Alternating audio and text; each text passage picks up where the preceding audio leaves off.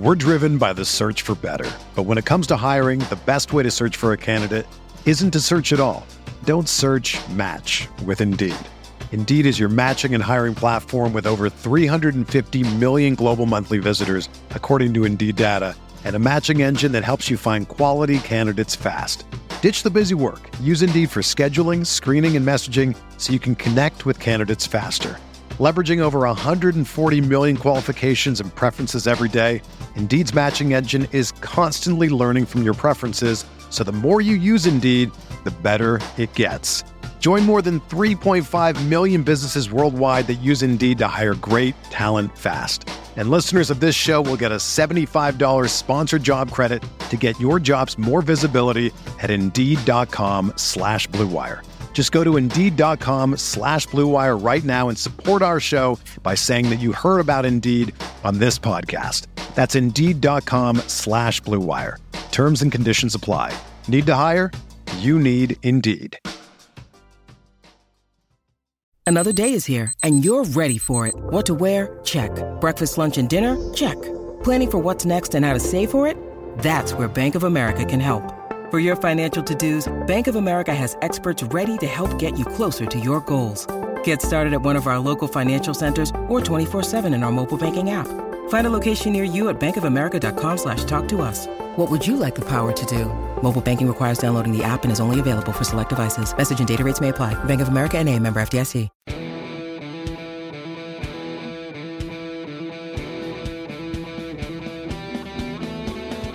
Hello and welcome to another episode of the DTF Podcast. That is the Dawson, T.O. and Phantom Podcast. It is Monday, November 21st, 11:43 in the AM, and we are finally connecting. We didn't have a chance to all get together and sit on a Zoom last week, in large part because we were all traveling all over the place. I was in Indy and then in Austin. Fanta, you joined me in Indianapolis for the Champions Classic, and T.O., you joined me in Austin for the Texas Gonzaga game. We have a lot to talk about. What happened hoops wise last week, but before we kind of get into all that, just, what was your favorite part? I mean, we got on the road, we got to see some games in person, we got to see some top 5 matchups, some top 10 matchups. Fanta, what was your favorite part about the last week of hoops? Being at the Tap in Indianapolis, we had this amazing setup overlooking the bar. I want to thank the Tap for having us. It was so much fun to look out right around 5:30 Eastern time, about 90 minutes before the Champions Classic tipped off, to see a full bar of college hoops fans. It just signified that college basketball is in fact back, that this part of the year is so much fun. It means a lot more than the casual fan even knows. And guys, the Champions Classic delivered the goods. It wasn't the best 2 games ever played. The quality of play wasn't necessarily great. Both Kentucky and Michigan State, then for that matter, Duke and Kansas, struggled from beyond the 3-point arc. But guys, to see a double overtime game that just didn't want to end, and to see Tom Izzo rise up and remind us why he's still one of the best coaches in the country, that was my favorite part of this past week. T.O.? Seeing the Moody Center had to be up there for me. I've seen a lot of new stadiums. That place is truly unique, and to see what Chris Beard does on a day-to-day basis and even a night-to-night basis, because my man, he is taking care of the boosters after the game. He's taking care of the university before the game. As impressive as the win was, to be able to see how Chris Beard really manages a program, he's truly a CEO. We've talked about Nick Saban being the CEO, Calipari being a CEO. Chris Beard, give it 2 years, I feel like Texas is going to be up there every season. Like how he treated the boosters, how he treated his players. He has those guys playing hard, and after a few recruiting cycles, and he's able to figure things out. Like, it's not just the players, it's everything that goes on around it. And I've said this before, but Texas, they feel like they could fix things by throwing $1 billion at it. And I'm not sure that's the case. Like, Chris Beard has it figured out, like how to build a program and get the fan engagement and everything like that. So there's issues there as far as attendance is concerned, but like, it was full that night. And to be able to get guys in there continuously, like, I feel like that's on its way to Texas being an absolute madhouse and a seasonal contender for a national championship. Yeah, the one thing that Beard knows how to do is to invite that fan engagement and to get people to care about the program that he's building, right? He has this ability to connect with people on a level that goes beyond, like, he's the head basketball coach. Like, it feels like he's your friend, right? When we were down there, he sent us to a restaurant. He was basically like, go here. These guys are going to take care of you. And we walked in, and the guy was like, hey, you're Beard's friends, right? He didn't call him coach. He didn't call him whatever. He's like, yeah, you're Beard's friends, right? So he has a way to kind of get the community behind the program. And one thing I think that we know about these kind of big state schools is, even if they're a football school, if you get the basketball program going and make it so that going to basketball games is fun and an event, like those fans will show up. Like, look at Auburn.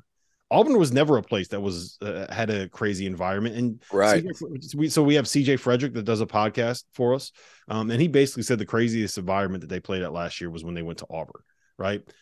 We've seen it with Arkansas as something that's similar. Texas Tech, right? When Chris Beard was there, when that was never a home court advantage. And then all of a sudden you get there, you start winning a little bit, and the place becomes a madhouse, and it might be the most difficult place to play in the Big 12. And that's with environments sell. Yeah, environments sell. Like that arena, if it sits 20,000 people, but for basketball games, they're only going to see 10. What was it? 10-6. It was, so it's 10,763, which is the official attendance. But there's some things that they've done that's really cool with it. One, they have a standing room only section for the students above one end of the court. And the other thing that they've done, they spent $4 million on these like projection screen sound barriers that come down and go over the upper bowl of seats.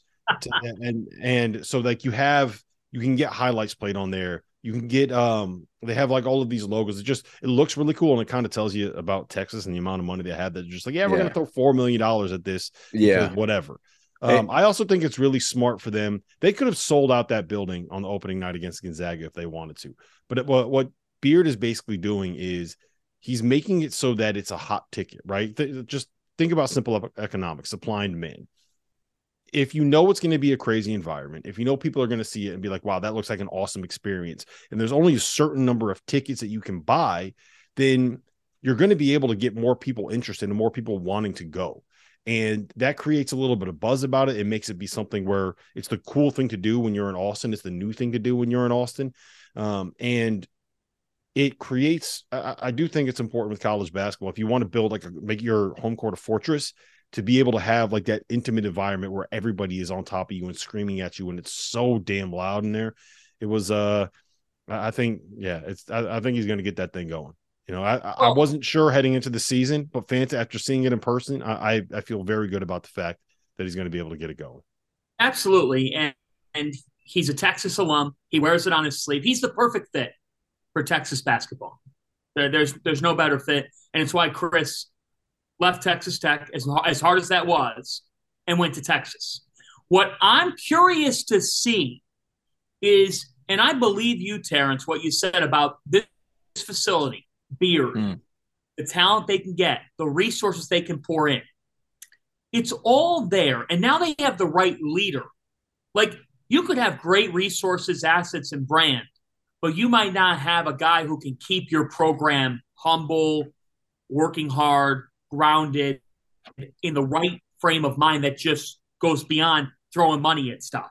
In college basketball in 2022, being a CEO is not enough. Just look at Lexington. Right. Which we'll get to.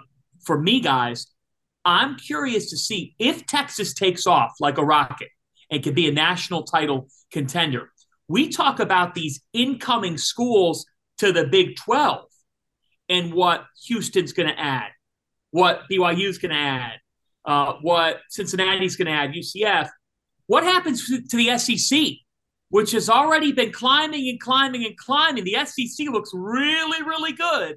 What happens if Texas is on a level that we think of with Elite Eight, Final Four? Arkansas is making the Elite Eight a norm. They've done it back-to-back years. Kentucky's going to be Kentucky. Auburn, Bruce Pearl's done an amazing job there. Add Chris Beard into the Southeastern Conference to come. And that, to me, adds a whole different edge potentially in the Southeastern Conference a conference that I already like the trajectory of quite a bit. This is going to be a wild statement, but I have a feeling the way it's going to go, like I'm projecting Texas, Kentucky to be like the game. Like that is going to be the game in the SEC moving forward. Wow. Like think about those two mega states and the way Chris Beard has it going. Can I throw they're going to recruit the same kids because Kentucky's already dipping into Texas. They got Kason Wallace. Mm-hmm. Like they dip into to Texas. Damian Collins, he's also a Texas kid. Like they're going to be recruiting the same kids. They're going to be going at it every game. Rob pretty much took the words out of my mouth when it comes to like the way Texas is making it an intimate atmosphere. And I never understood these big cavernous arenas. Like, okay, fine, you seat 25,000 people, but if there's only 13 in there, it feels empty. So now you have 10 people packed in on top of each other, and it is an atmosphere. And that's what kids see. They don't see that, like, kids see the immediate. Kids see right in front of you. They don't care that they fit 30,000 people. They care that their people are there, and it's loud, and it's fun. And I'm telling you, I think Texas is going to be Texas, Kentucky at the top of the SEC for years to come. And obviously Arkansas is going to have their moments, and Auburn's going to have their moments, and Tennessee is going to have their moments, and Florida will be Florida. But I feel like those two, that as Chris gets it going, like Texas, Kentucky is going to be so much fun. Yeah, I mean, I don't know if it's going to be just those two, Exactly. Yeah, Texas, Arkansas would be so much fun. Yeah, Arkansas is going to, as long as Muss stays there, and I mean, he can kind of bounce around. But it doesn't generate the juice. National, like Arkansas, as good as they are, they don't generate the juice, or else I think they do, and they will once they be featured a little more. bit better. But since when it's Texas basketball, how are they going to generate the juice? Like Chris Beard. That's how they're going to. Sure, well, Eric Musselman. Eric Musselman's got probably more of a presence than Beard does on some SEC network in basketball season might as well be the Kentucky network. Texas has their own network. Like you're going to have serious. I mean, there's going to be major play for that game. Yeah, I mean, I get what you're saying, and you're right. That's going to be an awesome. Hopefully, that'll end up being a great rivalry moving forward. But like, let's not act like Auburn hasn't been to a recent Final Four and won 2 SEC titles in the last 5 years. You know, Auburn would trade Auburn. They still has it going for and sure, and so would Texas. Trade everything for a good football team. You don't think Texas would too? Texas absolutely. I just feel they would sell Chris Beard into indentured servitude to make their football team be the number 1 team in the country. Like that is a certified fact. Like that, it's going to be fun to go to basketball games, but they would sell all of that in a second at a cut rate price to be able to get football good again. Same with all the SEC. But how many? But here's the crazy part. Here's how the many craziest people thing, are Tio, hold on. Waiting in line for hours to be like, I can't wait. Besides the students. But like, how many people are waiting? But I can't wait to see Auburn basketball. Think about how many people are like, man, they camp out overnight. It's Auburn. It's not even the State School of Alabama. Yeah, but they camp out overnight. But I get what you're saying. I get what you're saying. Doster. Let me finish. So like, if Texas has that whole state of Texas is massive. Texas, like for them to be able to get it where it's going to go. Like, and it'd be the fit, like that massive state. And then Kentucky with all their tradition, like it is going to be something different. Like people don't just turn on the TV and like look for an Auburn basketball game. And I'm talking about the general fan. People know who Texas is. People know who Kentucky is. Like the basic fan base, like the basic, I don't have an allegiance. I went to Morehead State or something like that. I'm going to watch Kentucky. I go to Tarleton State. I'm going to watch Texas. Like if you go to I don't know what name me a Division II, Alabama Huntsville, we're really going to focus in on Auburn. It's not the same. That's all I'm saying. Like the Texas Kentucky thing. Like those are 2 massive bases that extend beyond just their school. Now, hold on a second though. The problem is that Texas still probably isn't even the best program in their own state. You're probably right. Right now, you're probably right. They're not. They're not even top 2, bro. They're not even top 2. Houston's the best team in the country, and I still like Baylor. And Baylor's been number 1 in the country in each of the last 3 seasons. They won a national title. Tio's coming with the hot takes. I love it, man. It's spicy. He gets to the bottom. It's hardly a hot. Just from a pure following standpoint, No, I get what you're saying. Trust me, I get what you're saying. But in the SEC, where Tennessee is always going to be in the mix when they have Rick Barnes, where Auburn, where Bruce has that thing going right now, right? Where Alabama under Nate Oates is always going to be at least relevant enough. The teams that I feel bad. Like, you won't say Kentucky. You won't say Kentucky because you got takes on Kentucky. You're not bringing up Kentucky. No. Like I'm just saying, like, it's not going to be just those two. Kentucky's they'll be good. Anyway, listen, we have some overreactions that we have to get to. And I think starting. we have some overreactions. I want to start Gonzaga, Kentucky.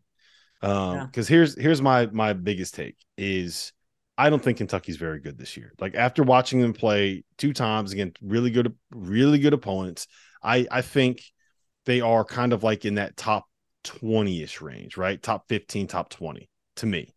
I think that there are some severe limitations. I think that it is not a roster that is ideally put together. And if they go more than 7 deep moving forward in SEC play, like, I just don't know how you do that with this team. Fancy, you look shocked. This is the exact opposite of what you said in the preseason. Yes, I know. And now that I'm watching it, it's like, this is not working. It doesn't work. Right. So they have the best player in the country. And if he's not the best, he's top 2 or 3.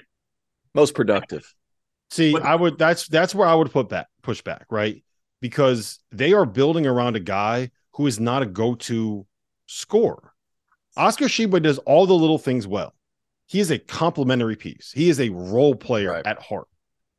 I don't think that he is a guy that you want to build an offense around, right? Let's do the comparison with Drew Timme, right?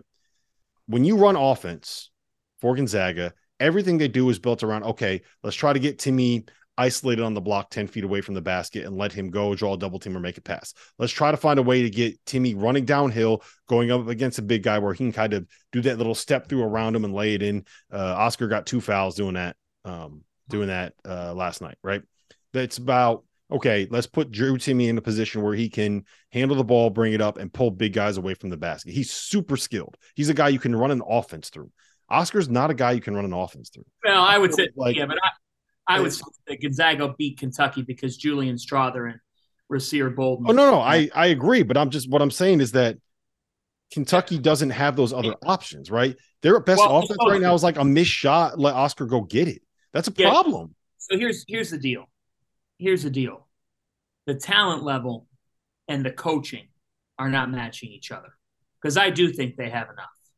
I do think they have enough to be a great team. And they've been outcoached in back-to-back games. Tom Izzo put John Calipari in a body bag in Indianapolis. He outcoached him. He ran circles around him. And on Sunday night, Oscar Tshiebwe said after the game that John Calipari calls out plays, and the problem lately is we don't run them. What on earth is that response? That happened. We saw that happen with Jacob Toppin. I forget what possession it was, but it was at the end of the Michigan State game, and he called up something on the sidelines out of bounds, and it was supposed to be for Toppin sitting the screen for, I think it was for CJ Frederick, and Toppin just didn't run the play. And I was sitting close enough that I could see CJ Frederick going, "What are you doing? That play was for me." And Toppin was just like, whatever. And then you see him immediately get yanked out. And here's the problem. They put in Damian Collins. Toppin or CJ? Toppin got yanked immediately. Yeah. Got yanked immediately. And the problem is they bring in Damian Collins, and then Damian Collins fucks something up on the offensive end. Like, he's not ready for this level of basketball yet. So that's my in the losses to Michigan State and Gonzaga, Kentucky shot 13 for 50 from beyond the arc. At times, those were open looks. At other times, they were not high percentage shots. Their half-court offense is stuck in 1999. It's not a good half-court offense. They don't challenge a defense. They try to beat you on talent and talent alone. They've got talent. But that is a group that, to me, has not been coached up well.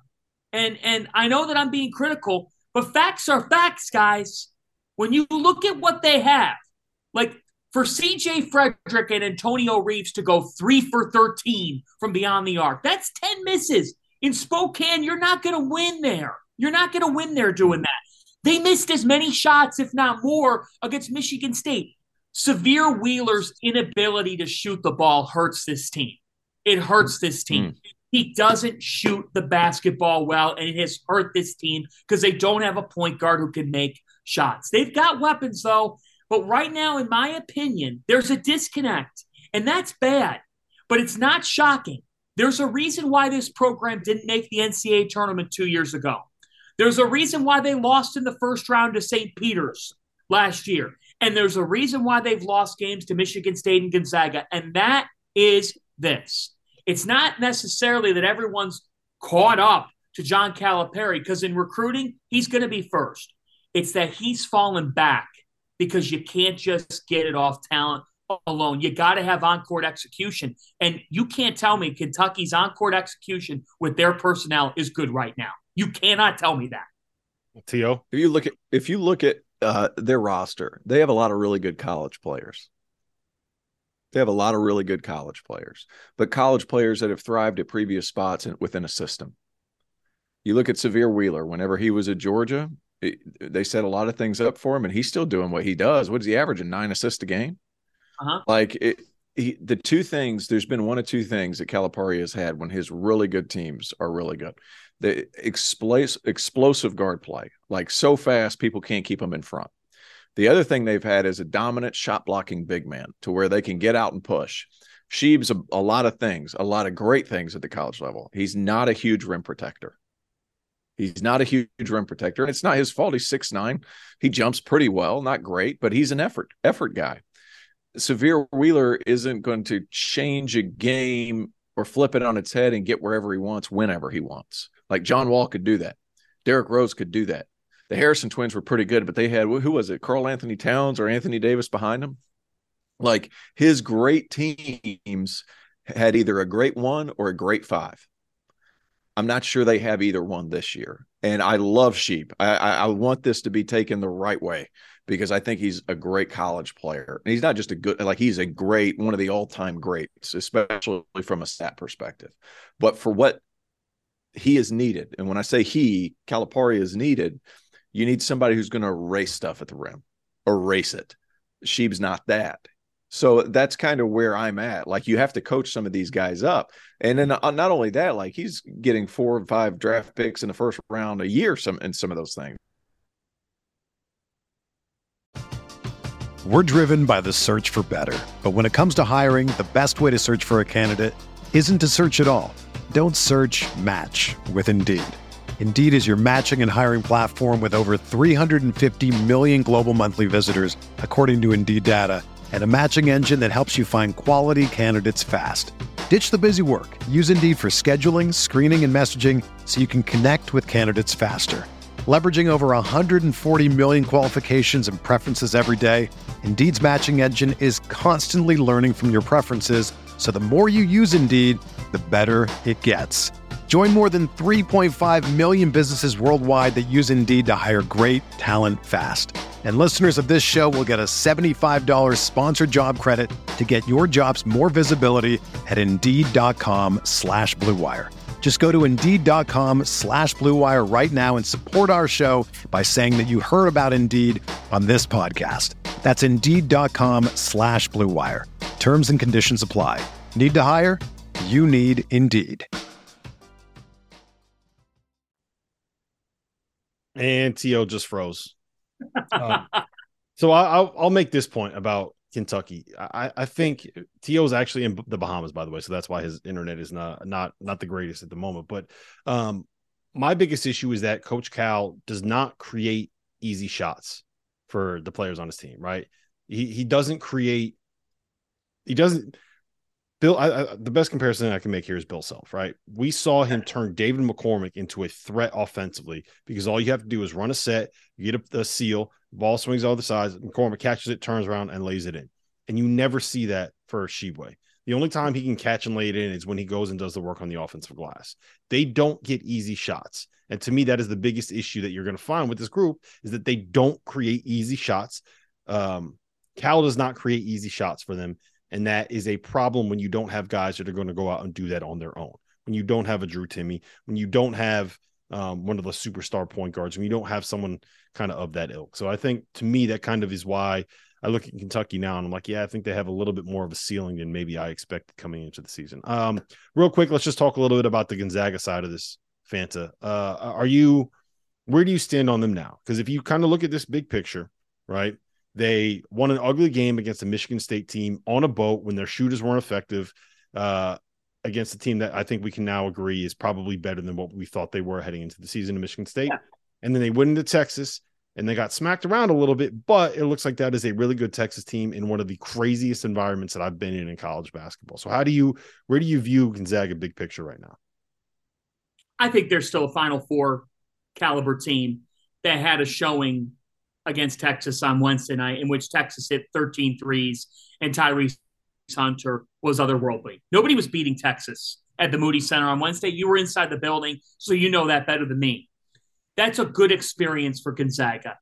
It's a good experience for Drew Timme and Gonzaga, because as long as Drew Timme's been there, the Zags are 93-8. They don't lose much. Rob, sometimes you got to lose a game. And that loss to me is a good thing for them going forward. And I look at them, I just think with them, it's going to take some more time for their backcourt to become solidified as T.O. joins us again. Sorry, guys. I just look at it. That's all right. We're just talking about Gonzaga. I think with them, the ability of Rasir Bolden in this win over Kentucky was really impressive, and it was needed. It was needed. Gonzaga has to answer the question, and I don't think Nolan Hickman's going to be the firm answer to that question at all. They have got to be able to handle the basketball well, make things happen in their backcourt, and if they get that – because the thing is, we take it for granted with Gonzaga. Guys, they went from Jalen Suggs to Andrew Nembhard running the show. They've had incredible backcourt play. That had a little bit more of a question mark, but for me, I thought Rasir Bolden was as good as anybody on the floor on Sunday night, and I think Julian Strawther is on a trajectory to hear his name called in Brooklyn next June. He's long, he makes plays, he's disruptive defensively, and guys, he's elevating his offensive skill set.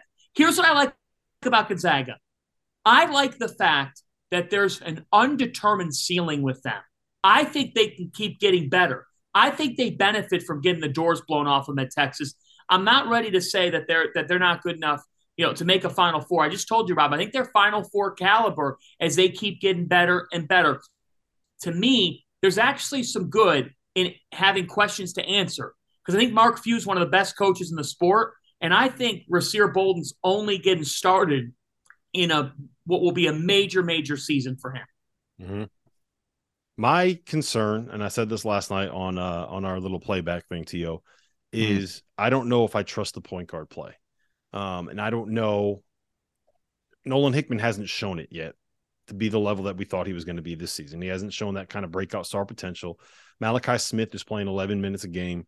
Hunter Salas has not been that dude yet. So I'm a little bit concerned about that. But I think that once you're getting that kind of shooting from Strawther and you're getting that kind of shooting from Bolton, and those guys are making threes and kind of spacing out the floor, that will be enough for them to be in the mix. And in a year like this, where it doesn't look like there is a team that's head and shoulders above everybody else, it might be, maybe Houston is, but that's kind of where I'm at with that. I'm worried about the point guard play. What about you? I thought it was telling that they let Timme bring the ball up the floor. Mm-hmm. I thought that was a big part of it. Now, you can run a lot of interesting things with your 5-man running the point guard. I mean, look at what Texas did with Timmy Allen last year. But at the same time, that said a lot about Few's faith in some of those lead guards. Hunter Salas is fine. That's not what we're used to saying about Gonzaga guards, right? We're not used to saying just fine. They are going to figure it out. They still have length around the perimeter. I didn't realize how big Strawther was until I saw him in person. That's a big dude. Mm-hmm. And he has a lot of talent. So I'm not ready to put a cap on what they can do. Any team with Drew Timme, like, he just it's such a cumulative effect whenever you play against him. And I'm not willing to say this because I feel like there was a couple technical fouls in that Gonzaga Texas game that was like, it really killed their momentum. in college basketball, momentum is such a crucial thing. Anytime they started to make a mini run, boom, technical, flopping technical, something happened. So, like, I'm not sure if Texas and Gonzaga play on a neutral site that game's not a lot closer. But at the same time, like, there are some questions. But I'll be honest, guys, like, I like some of the things that I saw out of Nolan Hickman. Like, is he this dynamic playmaker? No. But, man, he can do some really nice things, especially when he's looking for his own shot. But that being said, I mean, they typically have a setup guy that's high level. Mm-hmm. Yeah, and he still has room that he can kind of get better. So it's right. That's where you're going to see the development come from if those guys can hit a ceiling. If those guys hit a ceiling, then the conversation that we would have about Gonzaga is going to change. Like if Hickman ends up living up to the potential that he has, then Gonzaga is a top 5 team in college basketball. Strouthers are going to play like this, and if Bolton's going to shoot the way that he shot. Let me remind you guys really quick, just some promo stuff. The Field of 68 Daily, that is linked in the description below, whether you're watching this on YouTube or you are listening to it in your podcast feeds. Best place for you to get updates every single day on everything that is happening in college basketball. It's run by Mike Miller, my former boss at NBC. It is free $99. You can read the thing that every single Division I coach and every single Division I administrator is reading every morning when they wake up. And Fanta's reading it too. Are you raising your hand? Do you have something to say? Yes, my hand is raised from the back corner of the classroom.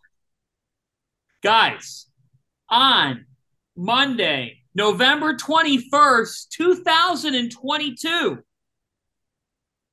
the AP Top 25 poll has dropped. There are 6 Big Ten teams in the top 25 in the Here we go. Here we go again. And the fourth highest team of the Big Ten teams is number 23, Maryland. Mm-hmm. Maryland. Here we go again. Who just won the Hall of Fame tip-off. I ask you, are you buying the stock that I was buying in the preseason when I said multiple Big Ten teams to the Sweet 16 this year?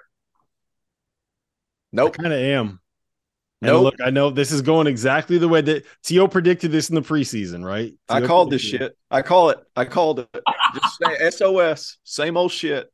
Are we going to fall in love? Are we going to fall in love with the Big Ten? Are we going to fall? And we're hook, line, and sinker. They got us again. Here's the reason why I'm bullish on them. There's 2 reasons why. Yeah. The teams that have surprised us, I would classify Michigan State in that mix. Okay. All right. So hold on. All right. So I want you to. So you say that team that you like, and then I'm going to respond to each team, and I'm going to. All right. So Michigan State. Go ahead. So the 3 teams that have really surprised me are Michigan State. Okay. So Maryland. Hold on. Maryland and Illinois. And the reasons why I am now kind of trending towards buying the Big Ten is that those are not teams with big lumbering 5-men. If you look at what Michigan State is doing, they can play Mady Sissoko at the 5, but their lineups against Villanova that were the most effective were the ones that had Malik Hall at the 5, Joey Hauser at the 4, and 2 point guards in AJ Gohard and Tyson Walker. I think that with Maryland, they're just so long and athletic and versatile, and Dante Scott's been a stud. I want to see a little bit more. Like we don't know if Miami's really all that good or if St. Louis is really all that good, but I think they are. So I want to see more, but I'm buying that. And then Illinois, they can, if you want to play small, they can play Coleman Hawkins at the 5. They got a couple good guards. The Epps kid came off the bench and was really good last night. But if you got to play big, you still got Dane Danger. Welcome to the danger zone. And it makes them a little bit matchup independent. So that's why I'm kind of buying them. Is my issue with the Big Ten was always like, what happens when you actually play basketball that is not stuck in 1985, where you don't have a 7'1", 380-pound 5-man out there lumbering up and down the court. And the 3 teams that I just mentioned, I think, have guys that can play a style that is different than what you would normally expect from a Big Ten team. Does that make sense? I'll give you Illinois. Maryland's still up in the air. Not willing to completely buy in on that one too, because Miami's up and down. And then Michigan State's the same thing that we say about the Big Ten. They just have dudes that have been in the system for a long time. They're a finished product right now. Right now. It's the same old stuff, guys. And we're going to fall for it. It's the same thing. Izzo's had those guards are back. Are back. They have Joey Hauser, who he's been Joey Hauser. He's been a good version of Joey Hauser lately. And it's just a bunch of guys that have been in the system for a long time. The upside's not where it is. It's the same thing as last, exact same carbon copy, Fanta. Carbon copy of last year. Well, but here's the thing. You got to have depth, and you got to be able to win these games this time of year. I'm not saying that ends up being great for you come March. The two things don't equate. We see plenty of teams win games this time of year. We also see plenty of teams take advantage of their multi-team event that end up bottling up a really special 3 days, but that's not who they are over the next 3 months. It's not who they really are. Sometimes teams play just at a different level over a couple of days this time of year. Then teams figure them out. They watch film, coaches adapt, their leagues adapt. That's how it is. Having said this was supposed to be a down year in the Big Ten. And the Big Ten has proved a lot of people wrong right on the hopper, because when we say down year, we're talking about down year in terms of how many teams you're going to get in the NCAA tournament. And for the Big Ten right now, they got to feel good about their balance. And here's the thing, guys, non-conference play doesn't go as long as people think it does. This week is huge. It's huge with all the MTs going on that we're going to talk about. But December, guys, for a good 10 days in December, there's a bit of a lull in the sport because these schools are taking finals. There's not as many big games in the middle of December. And guess what? The Big Ten starts conference play the first week of December. Yeah, so does ACC. Yeah, so does the ACC. So the Big Ten has built up some really, really good rapport. And I do think, guys, that Illinois is a dangerous team. Yeah, I agree. Michigan State, just because they might have a cap on what they can be, doesn't mean that I want to see them on my bracket come March. And here's the thing. We don't think about Maryland, Penn State, or Rutgers when we're talking about the Big Ten enough. But Penn State's got Jalen Pickett. They are 5-1. They're not bad. I watched them play a couple times last week. I was surprised at how they played. Maryland. It's almost like when you hire Micah Shrewsbury, your team's going to get better. Yeah, exactly. Dante Scott. It's almost like when you hire Kevin Willard, your team's going to get better. Dante Scott's playing the best basketball of his career. He's playing Julian Reese is big time. Hakeem Hart. They got better in the portal with Jameer Young and Don Carey. And they play tough. They're playing together. Willard's building culture there down in College Park. And Rutgers, as much as they've struggled on the gates, been a little banged up. Like, the thing is, Michigan is not ranked. They're going to be a good team. I want to see what Ohio State is this week. But Indiana, guys, for all the flack we give Indiana, they beat a good Xavier team in Cincinnati on Friday night, and Trace Jackson Davis manned up and had 30 points. Like, TJD has it on his mind to lift Indiana to the second weekend of the NCAA tournament, and I'm buying stock in that. I am. Down year, no down year here. There's no down year. They're going to get 8 or 9 units. And they're all going to get beat in the first round. Well, I don't think they're going to get beat. Same old shit. Same old shit. They're all old dudes. All of them are going to get beat. Not all of them. If they get 8, 6 of them will get beat. Well, T.O., it's not a good league. T.O., like when you in tournament time, it's not a good league. It's been proven and proven and proven. T.O. is the anti-Big Ten guy. Well, Well, another thing is too, like Maryland beat Miami. Miami's got 2 transfers in the starting lineup. They're still learning to play together. Like, Maryland's got a new head coach. Maryland's got a new head coach. They're still learning how to play under Willard. Yeah, but the first 3 people that Fanta mentioned, those are returners. That should have been that Maryland team last year. I don't know. I wouldn't discredit. It's a new coach. Well, all I'll say is this. I actually tend to agree that I don't know if there's a national title contender in there. Right? Same old shit. Same things last year. I don't know. Like, I don't know if there's I'm not off the take that there's like not a top 15 team in the Big Ten. Illinois, maybe. They have a super high ceiling, but like, they won a game where Terrence Shannon went absolutely supernova. He's never going to do that again, right? We're never going to see 8 for 9 from 3 from Terrence Shannon again. That might end up being the greatest performance that he has in his entire life. And he could spend the rest of the year doing what he did last night. That would not surprise me at all. So I don't know if there's a Final Four team in the Big Ten, but I do think that the league is deeper and better than I expected, because teams like Michigan State, like Maryland, are better than what I thought they were going to be coming into the season. And one thing I will say about Michigan State, like, I hear you, T.O. I really agree with you that like they are a finished product now. But guard play matters so much when you get to the tournament, and how many backcourts are better right now, and how many backcourts have a higher ceiling than playing AJ Gohard and Tyson Walker together. Like, there's probably not 10. A lot. Is there more than 10 that you would trust more than those two? Is there more than 10? I don't know if there's more. There's not a lot of great guards out there, not man. Today. Not there's today. Not a lot of great guards. And like, maybe that changes if, let's just say, like someone like a Kason Wallace explodes or Nolan Hickman figures it out when we get to February. But those dudes are veterans. Tyson Walker's in the second year in the program. I was awesome against Villanova the other night, right? AJ Gohard is how you feel about Villanova? Well, let's talk about them, because you want to hear something wild? Here's a wild stat for you. You know who the highest ranked team in the Big East on KenPom is? Who? You guys know? Yeah, Fancy, do you know? I know. You don't know? You don't know? I've had them 4 out of 5 games to start the season. Yeah, I know. UConn. You are basically. It's got to be UConn. You're basically the beat writer, right? No, it's wild to me that if they are, well, one, I don't think they're the best team in the Big East. I think that has a lot to do with the fact that Creighton is currently undervalued on KenPom.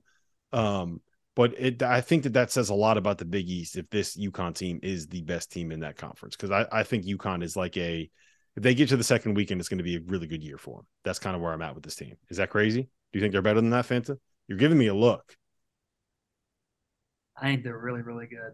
I do too. I think they're good. I mean, I'm telling you right now, this is the best team he's had. I agree with you there, and he hasn't been out of the first weekend. They are. Here's the deal. They come at you in waves. Like, I'm looking at coaches across the way, albeit mid-majors. But you look at Adama Sanogo and Jordan Hawkins, they'll come out and he'll bring in, because he's still kind of easing his way back, he'll bring in Andre Jackson and Donovan Clingan. And then Tristan Newton will commit a foul and he'll say, I'm going to bring in Hassan Diarra, who helped lead Texas A&M to an NIT championship game. And then it's like, well, I need a 3 or I need something. I'm going to put in Naheem Aline. And then it just goes on and on with them. Alex Caravan has won Big East Freshman of the Week back-to-back weeks to start the season. Alex Caravan is the best freshman in the Big East Conference at this moment. At this moment, he is, because Cam Whitmore has not played. My point is, here's the thing with Connecticut. Connecticut has been held back by the finesse of the game. They have not shot the ball well from the perimeter. They still haven't even shot the ball well this year from the perimeter. That team, though, guys, is well-rounded. They're physical. They're going to defend. Now they have more shooting. And Hawkins, Rob, the reason why I disagree with you on kind of like I'm with you on the second weekend would be a very good season. I think anybody would agree with you. I think even that coaching staff would agree with you. Mm-hmm. But I'm telling you, having been around this team and watching them closely,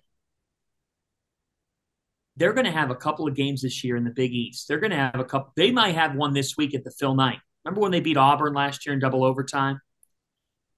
This team has a star in Jordan Hawkins, who at any given moment could hit 3-4 threes in 2 or 3 minutes like that. He gives them the spurt ability. They're dangerous because they have perimeter spurt ability. And when you defend them, and the problem is this, Takeo Siddle, the coach at UNCW, who I think does a nice job, said to me this past week that he tried to simulate in practice what Adama Sanogo does in a game. Look at Sanogo this week at the Phil Knight, everybody. He's going to have sweat dripping down his face 2 minutes into the game. The guy doesn't stop working. Siddle said, I couldn't simulate what he did. My scout team players got tired 5 minutes into trying to do what Sanogo does. They were huffing and puffing. They go, Coach, there's no freaking way that Sanogo does this every possession down. And Siddle looked at them and goes, yeah, he does. And you guys saw North Carolina. He's better than Armando Bacot. That was bold to hear. That was bold. Connecticut is loaded. They're loaded up. And it's not a bad thing in the Big East if they are the best team. It's not. No. I don't think there's a coach that has more pressure on him than Neptune has here in the next week or two. Like, he needs a good showing. Oh, yeah. He needs a good showing. Like, the people are already starting to wonder a little bit. Yeah, see, I think that's a little bit hard, man. I think it's a little bit unfair for 2 reasons. One, he has no point guard on this roster. He was left with a program that has like the point guard options are Angelo Brizzi, who ain't ready, Chris Archidiakono, who ain't good enough, and Mark Armstrong, who's probably a year or two away from being able to function there. They haven't had Justin Moore healthy. Nothing you can do about that. And Cam Whitmore's got a broken thumb. Right. So right. It's a lot to be said there. Look, here's the thing. The Big East. Oh, sorry, go ahead. Quick thing on the Big East. The Big East had a bad week this past week. They had a bad week. They're off to a rough start. I always look at it this way from the Big East and Big Ten side of things. For both those leagues, we'll focus on the Big East for the sake of that we're focusing on them. When you look at these 2 weeks, Gavitt games, feast week. Gavitt games, feast week. You can't have 2 bad weeks. If you have 2 bad weeks, you're killing your resume and you're looking at 4 bids, 3 or 4 bids. Mm-hmm. If you have a good showing, we're talking 5 or 6. That's the difference. That's the difference. Literally, that is the difference. This week comes down to a couple of things, okay? Number 1, the collective performance in the Phil Knight Invitational and Phil Knight Legacy. Villanova has Iowa State on Thursday. It's a must-win game for Villanova. Xavier has Florida. Xavier has Florida for the right to basically play Duke. Big game for Xavier. You can't have 2 missed opportunities because if you're playing Duke on Friday versus playing Oregon State on Friday, that's a big difference. You want to win that game Thursday. You want to win that game over Florida. Mm-hmm. And is Xavier better than Florida? I think they are.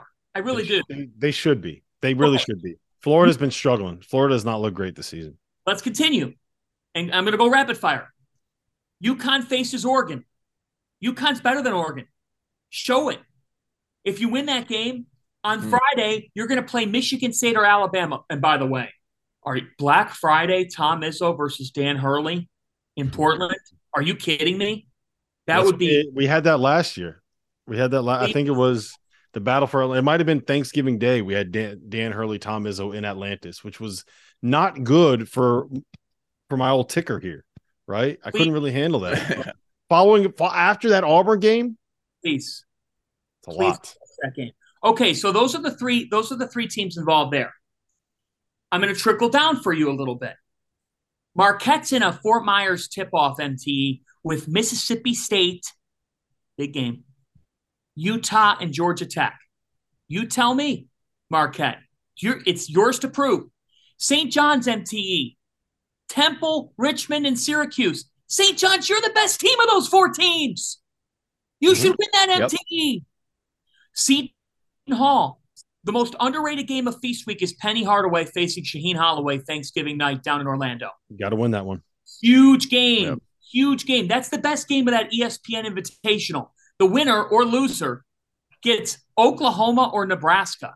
The winner of that game is going to be set up in prime shop. The point, if the Big East doesn't have a good showing this week, it can only blame itself. The opportunities are there, and it starts with Creighton as we do this podcast against Texas Tech. Well, and here's the other thing about it is if you have a bad week here, if you're the Big East, after struggling in the Gavitt games, after seeing what the Big Ten did in the Gavitt games, after seeing what the Big Ten looks like they might be in line to do in the ACC Big Ten Challenge, this week could be the difference between.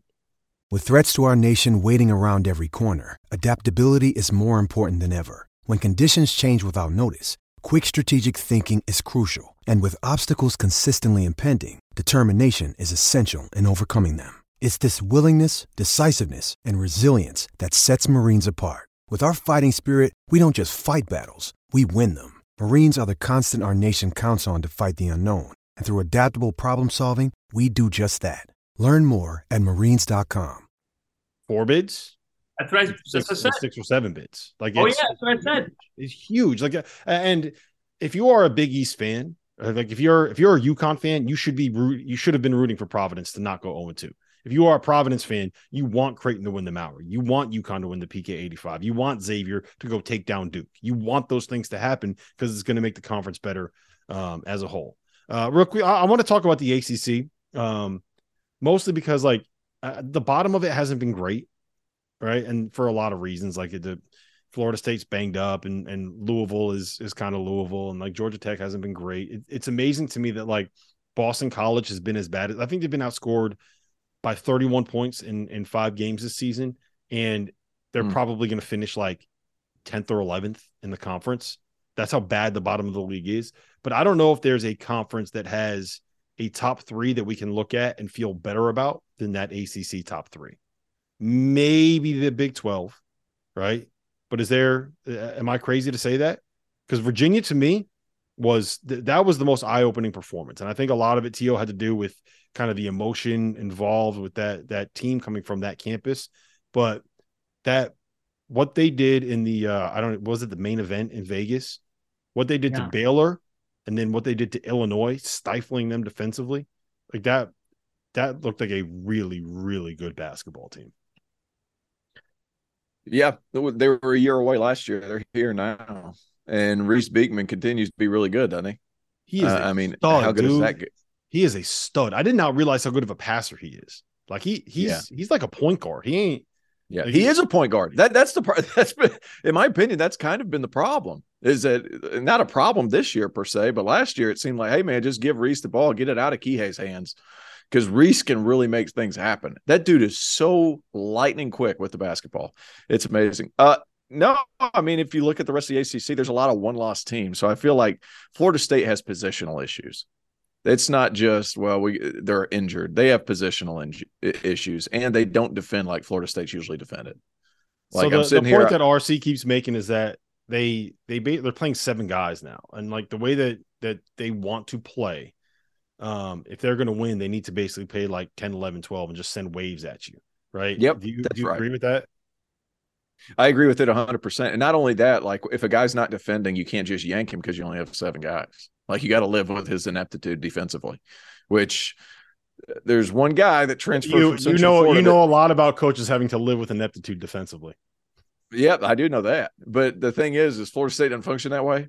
And what's happened, there's one guy from Central Florida who's not guarding very much. And it's really the other teams are singling him out. So what's happening is he's getting beat so bad that the help side's not coming over because they're not used to coming over so far. So like they have positional issues. Outside of that, Louisville's just going to be bad. Florida State's just going to be bad. Pittsburgh's just going to be bad. So those 3 teams right there are miserable. Outside of that, about the good. I want to talk about the good. Let's talk about the good. Let's talk about how good. I'm trying, but there's 15. We don't need to dog the ACC, man. But there's 15. There's 15 teams in the conference, so it's like there's a lot of love to be had for the other 12. Like so, Duke's going to be. Yeah, I'm still riding. Syracuse is a top 7 seed in the ACC. Prove me wrong. That's where we're at right now. No, they'll be in that 11-12 range because they're so young, playing so many young bodies. And if it looks like I'm looking down, it's because I'm looking down at my iPad with all the stuff. I'm not completely out. NC State being 4-0, I know they haven't played a ton. There's a lot to prove down here at Battle for Atlantis if they're going to be good enough. Mm-hmm. Like they play Kansas first round, and there's still opportunities. Now, well, maybe not. But at the same time, like, is Bill back? Is he back now? Oh, he's back, baby. Is he back? He's back. He's back this week, and he's wearing his sunglasses into Atlantis. There you go. No, but I'm not willing to sell on a lot of these teams. Georgia Tech, I'll sell. Like, it's not great. It's not great. But I still feel like it's the first 6 or 7 teams in the ACC. There's a drop off, and then it's the next 6, and then those last 3. It's just going to be brutal. I feel bad for Louisville because that's going to be a miserable year. I don't see how they win. The problem is the bottom is so bad. Yes. And another problem is too is that Florida State's 0-4. Florida State's 0-4. And what's going to happen in January is a lot of those guys are going to get healthy, and then they're going to beat some teams in that middle range, and it's going to be like, shit, that's a bad loss because they're bad now. That's what's going to happen. It's going to stink. I want this game this week, okay, at the Phil Knight. Duke Gonzaga could meet in the final on Sunday if you look at the bracket. Duke and Gonzaga could end up meeting here in the Phil Knight in the championship game. I want that game. I want it bad. I think that if you look at Duke, they should be encouraged, right, Rob? They should be encouraged by the way they played against Kansas. They should have won that game. In all honesty, I thought that they were in a position to win that game, but I thought that was going to be a blowout, and it was not. And I got to tell you guys, I don't think I've been more surprised by any freshman more than I have been by Kyle Filipowski. who's averaging about 18 and 11 per game out of the shoot. Good, man. He's been great. He's been great. Their size, they realized against Kansas just how dangerous it is to have Filipowski and Lively, even though Lively's still trying to figure it out. Like, to me, once Dariq Whitehead gets going, Duke has a chance to be really, really special. Yeah, I think to me the key is kind of finding a way to get Tyrese Proctor to be like a knockdown shooter. Okay. Right? Because I think that you can go with the two big lineup, right? But I think that kind of limits you a little bit because we haven't really seen Filipowski. Like those guys both came in with a reputation of being guys that could make shots, and they haven't really shot the ball great. They haven't really been that threat yet this year. And Mark Mitchell's not a guy that like you're going to sit there and say, yeah, he's a floor spacer. Same with Dariq Whitehead. Like those dudes are good for a couple of reasons, but a lot of it has to do with their versatility and toughness and things of that nature. So when those guys are at the 3 and the 4, I can see how that works. When you have Filipowski and Lively out there together, I can see how that works. But it all kind of depends on like having one more person out there that is going to have the gravity to pull defenses in certain directions. And to me, like Proctor kind of has to be that dude. And he also, I think he needs to be someone that defenses acknowledges like, okay, we have to not just run this guy off the line, but like we have to respect him as a scorer too.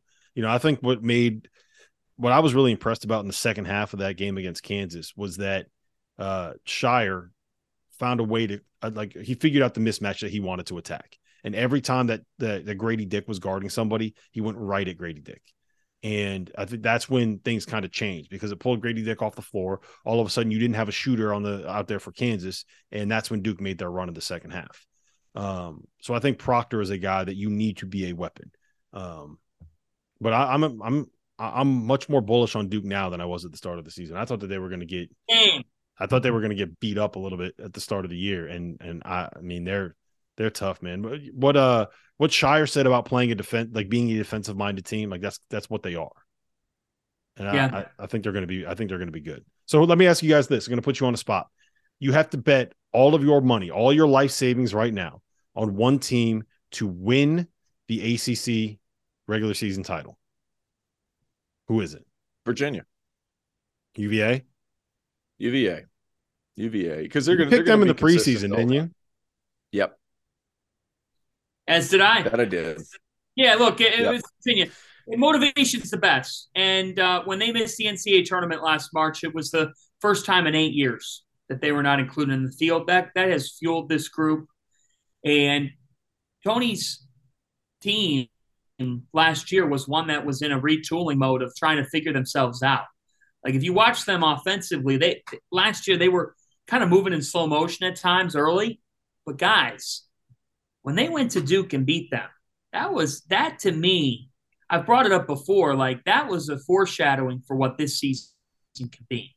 And when you look at Reese Beekman and what he did in Vegas, and when you look at what Kihei Clark and Jaden Gardner bring to the table, like Virginia is dangerous because offensively they have different options. There's different ways that they can score the basketball.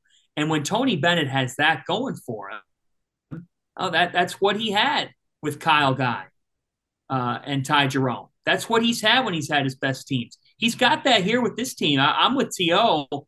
I'm calling it right now. Carolina's going to lose this week. They're losing one of these games here in the PK.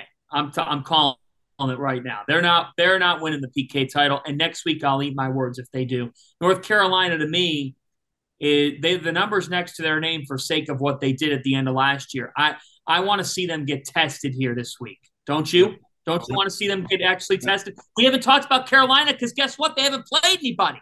Yep. They are gonna get tested, and we'll see how that ends up going. For the record, right now, it'll be in the finals. Yeah, for the record, right now, North Carolina is plus 125 to win the ACC at Bet Rivers. Duke is plus 200, and Virginia is 4.5 to 1, plus 450. Go get it now.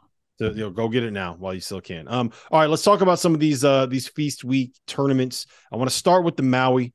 The odds right now at Bet Rivers: Arkansas is plus 250, Arizona's plus 250, Creighton is plus 500 to win it. So is Texas Tech. San Diego State sleeper plus 600 to win it. How do you guys see this tournament playing out? What's the matchup you're most looking forward to?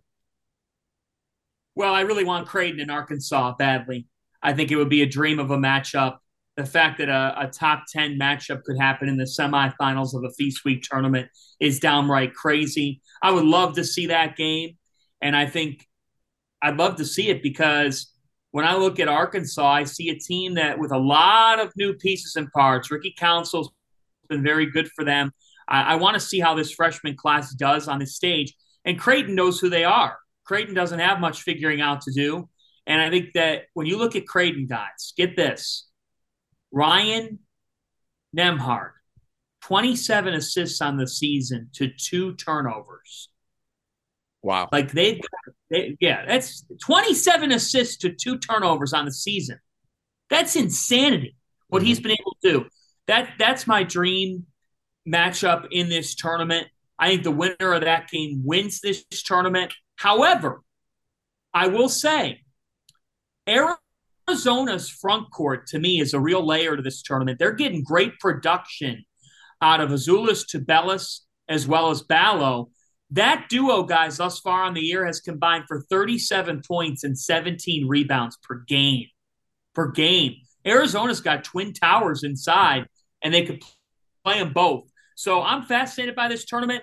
I have a gut feeling we're going to get an Arizona-Creighton championship game.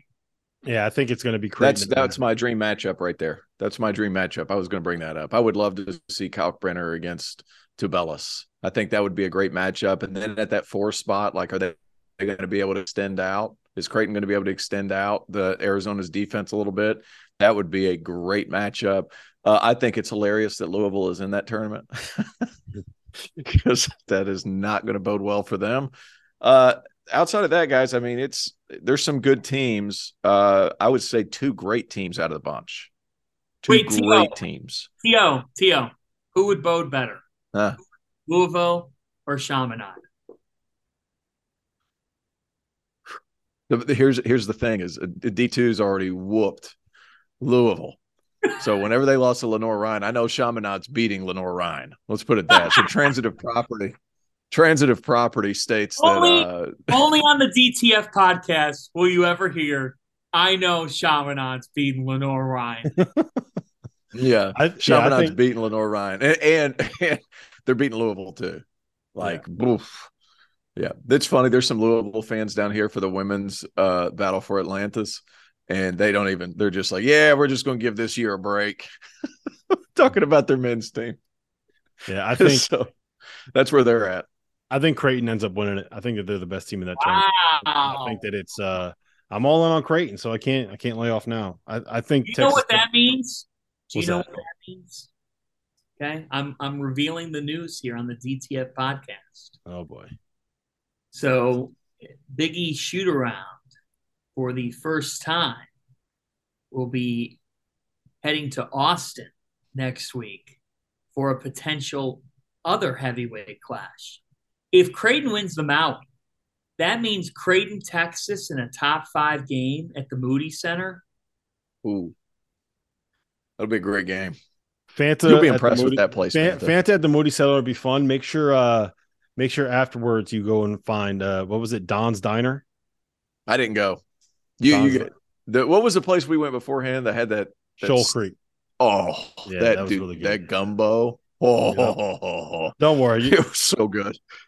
I'm bringing my couch. And listen, this is live breaking news while we're here.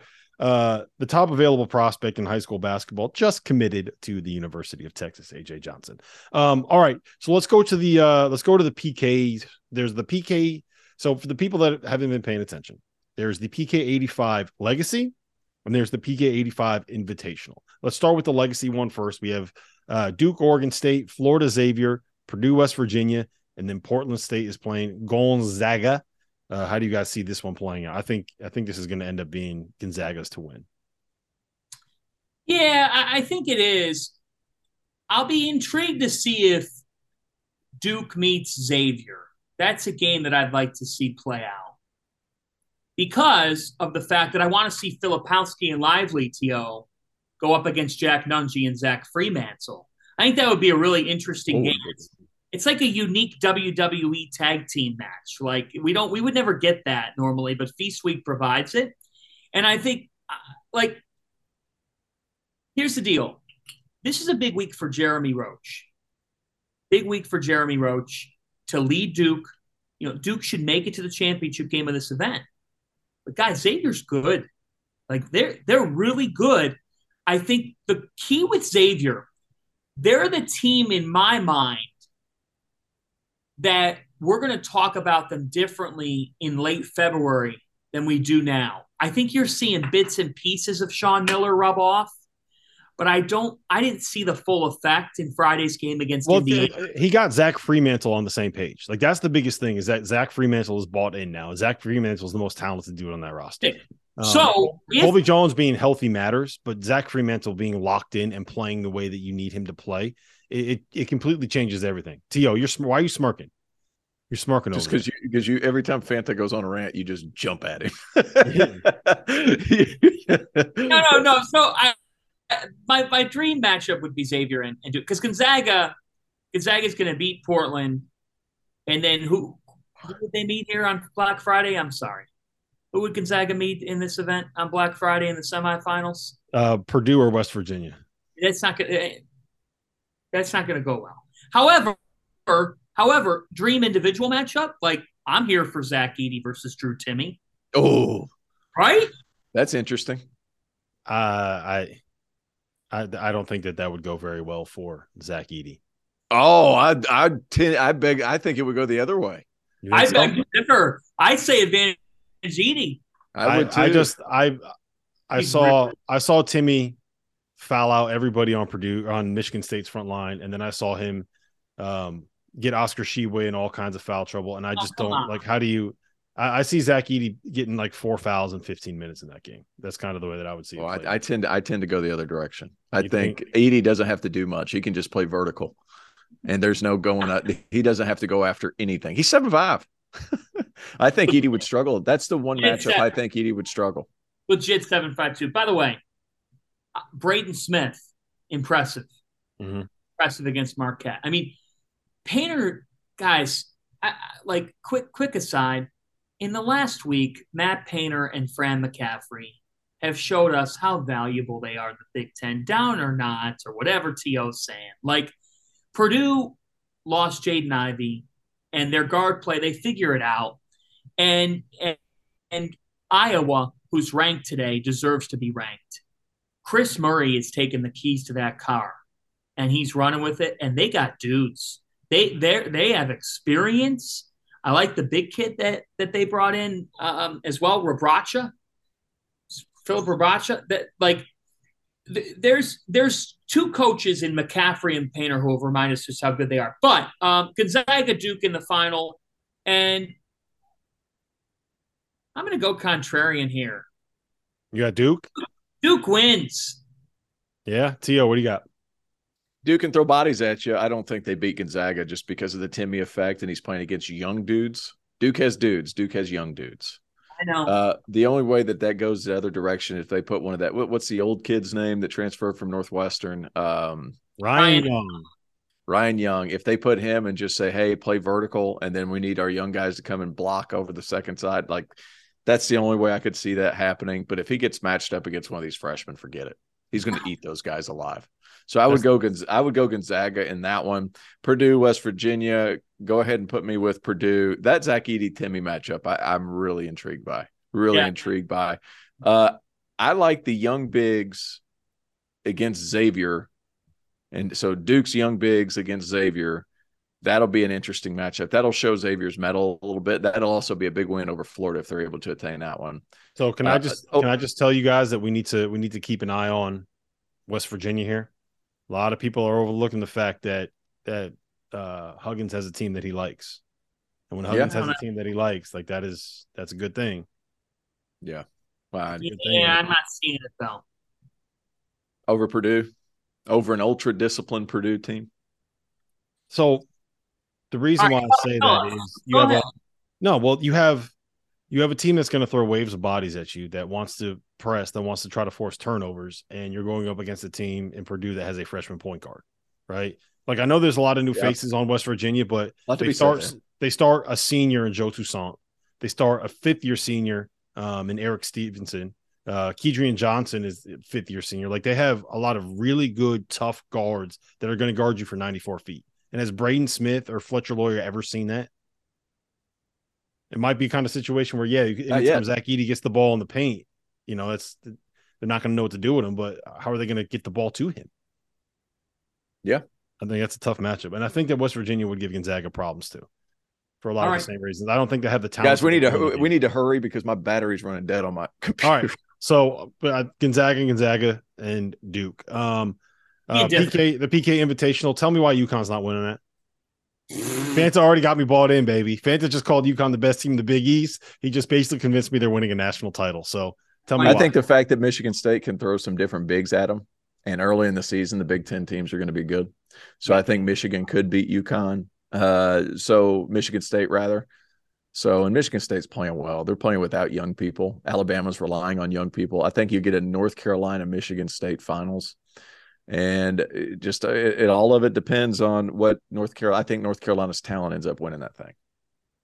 So wait a minute here for a moment here. If we get Michigan State and North Carolina, do you know what that means? That means that we get the forever rare. If Michigan State meets North Carolina in the final, I believe that would mean that if you have Villanova beating Iowa State and you have UConn beating Oregon, the forever rare conference matchup that does not count. Mm-hmm. You could get Villanova, UConn, and Portland.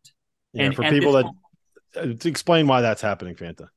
So that is happening because UConn committed to the PK 85 when they were still in the American.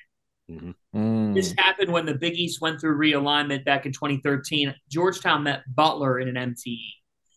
So this is happening because three teams are committed. It was Xavier and Villanova, and they would each go one side. Phil Knight's birthday, this is a special invitation only. It's coming every 5 years. So UConn was invited, but they were invited when they were the American. They're not getting out of it. So they've tried to separate Villanova and UConn as much as they could, being in the same bracket, but the two could still meet because it's a bracketed event. It's just how it goes. So we could get that. We could get that game, which would be very rare and different. It would not count in the conference standings, folks. For those of you wondering if it would count, it would not count in the conference standings. I'd much rather get UConn, North Carolina in the finals of that. What's going to be really interesting to me in this, and then we can move on to the battle for Atlantis. But I think it's going to be really interesting to see whether or not North Carolina shows up and play. Like, the one thing it feels like that's been happening with them is that they've been kind of playing down to the opponent, right? It's kind of like, we just made it to the Final Four. We ended Coach K. We did this in Cameron Indoor, blah, blah, blah, blah, blah. And now we got to play Charleston and UNC Wilmington. Like, what am I doing here? So I think we're going to learn a lot about North Carolina, like if they show up and decide, because they've been like turning it on and off. I don't know how much you've watched their first 4 games. They've been turning it on and off. For the record, right now, UConn is plus 700 to win the Phil Knight Invitational. Oregon is plus 600. I'm just putting that in the atmosphere. I'm just putting that out there into the existence that the team that lost by 30 to UC Davis is considered to be favored over UConn tomorrow. So I don't think there'll be a Big East matchup. I think Iowa State's going to beat Villanova. I don't necessarily disagree with that either. Yeah. I'm just hoping that UConn gets Oregon, because if they don't, you may have to put me on suicide watch. All right, Battle for Atlantis, Kansas. Bill Self's back. We got any takes there? I was really hoping to get excited about a Kansas Tennessee matchup here, but it kind of feels like Kansas is going to roll through everybody in this. It seems like it. Now, this is a great way for NC State to show, like, hey, we're truly somebody to look out for in the ACC, because they've been down for a couple of years. But if they're able to compete with Kansas, there's no such thing as moral victories. There's a semi-moral victory if they're able to keep it close. So I would give that there. Dayton, Wisconsin, is that really going to move the needle for me? Not necessarily. Southern Cal and BYU, again, not all that exciting, but it's going to be good basketball regardless. But Tennessee, Butler should have won that game. Who'd they play the other day? Was it Penn State? Yeah. Like, I thought Butler was a better team. Penn State has been shooting out of their mind. Are they going to be able to sustain that? I don't know, but I still like that Butler team. It's just,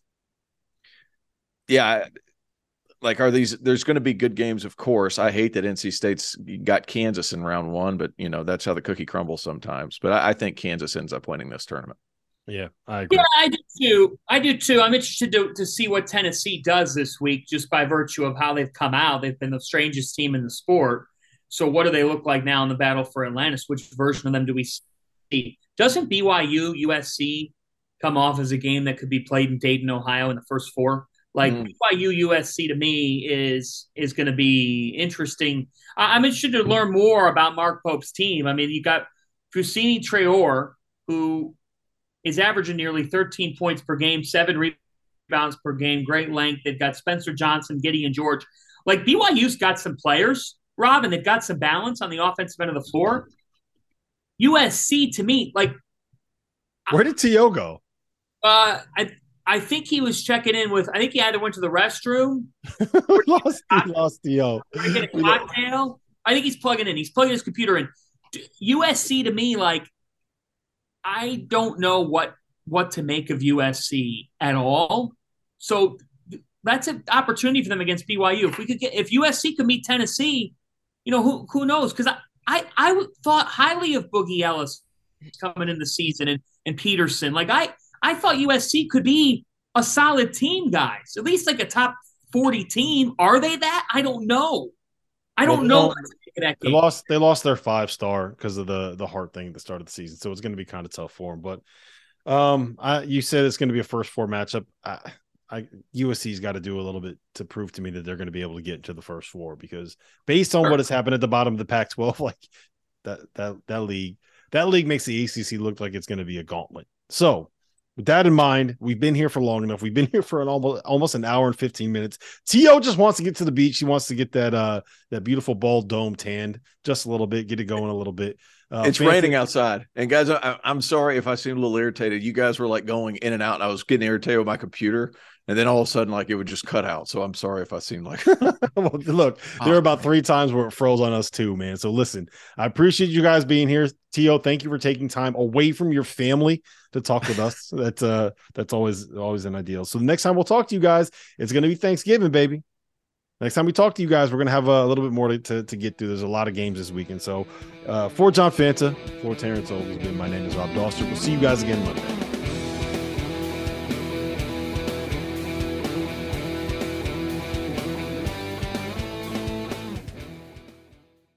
Everyone is talking about magnesium. It's all you hear about. But why? What do we know about magnesium? Well, magnesium is the #1 mineral that 75% of Americans are deficient in. If you are a woman over 35, magnesium will help you rediscover balance, energy, and vitality. Magnesium supports more than 300 enzymatic reactions in your body, including those involved in hormonal balance. From functional medicine doctors to mental well-being and female hormone experts, we all know that magnesium is the one mineral to improve all aspects of well-being and health. But which one?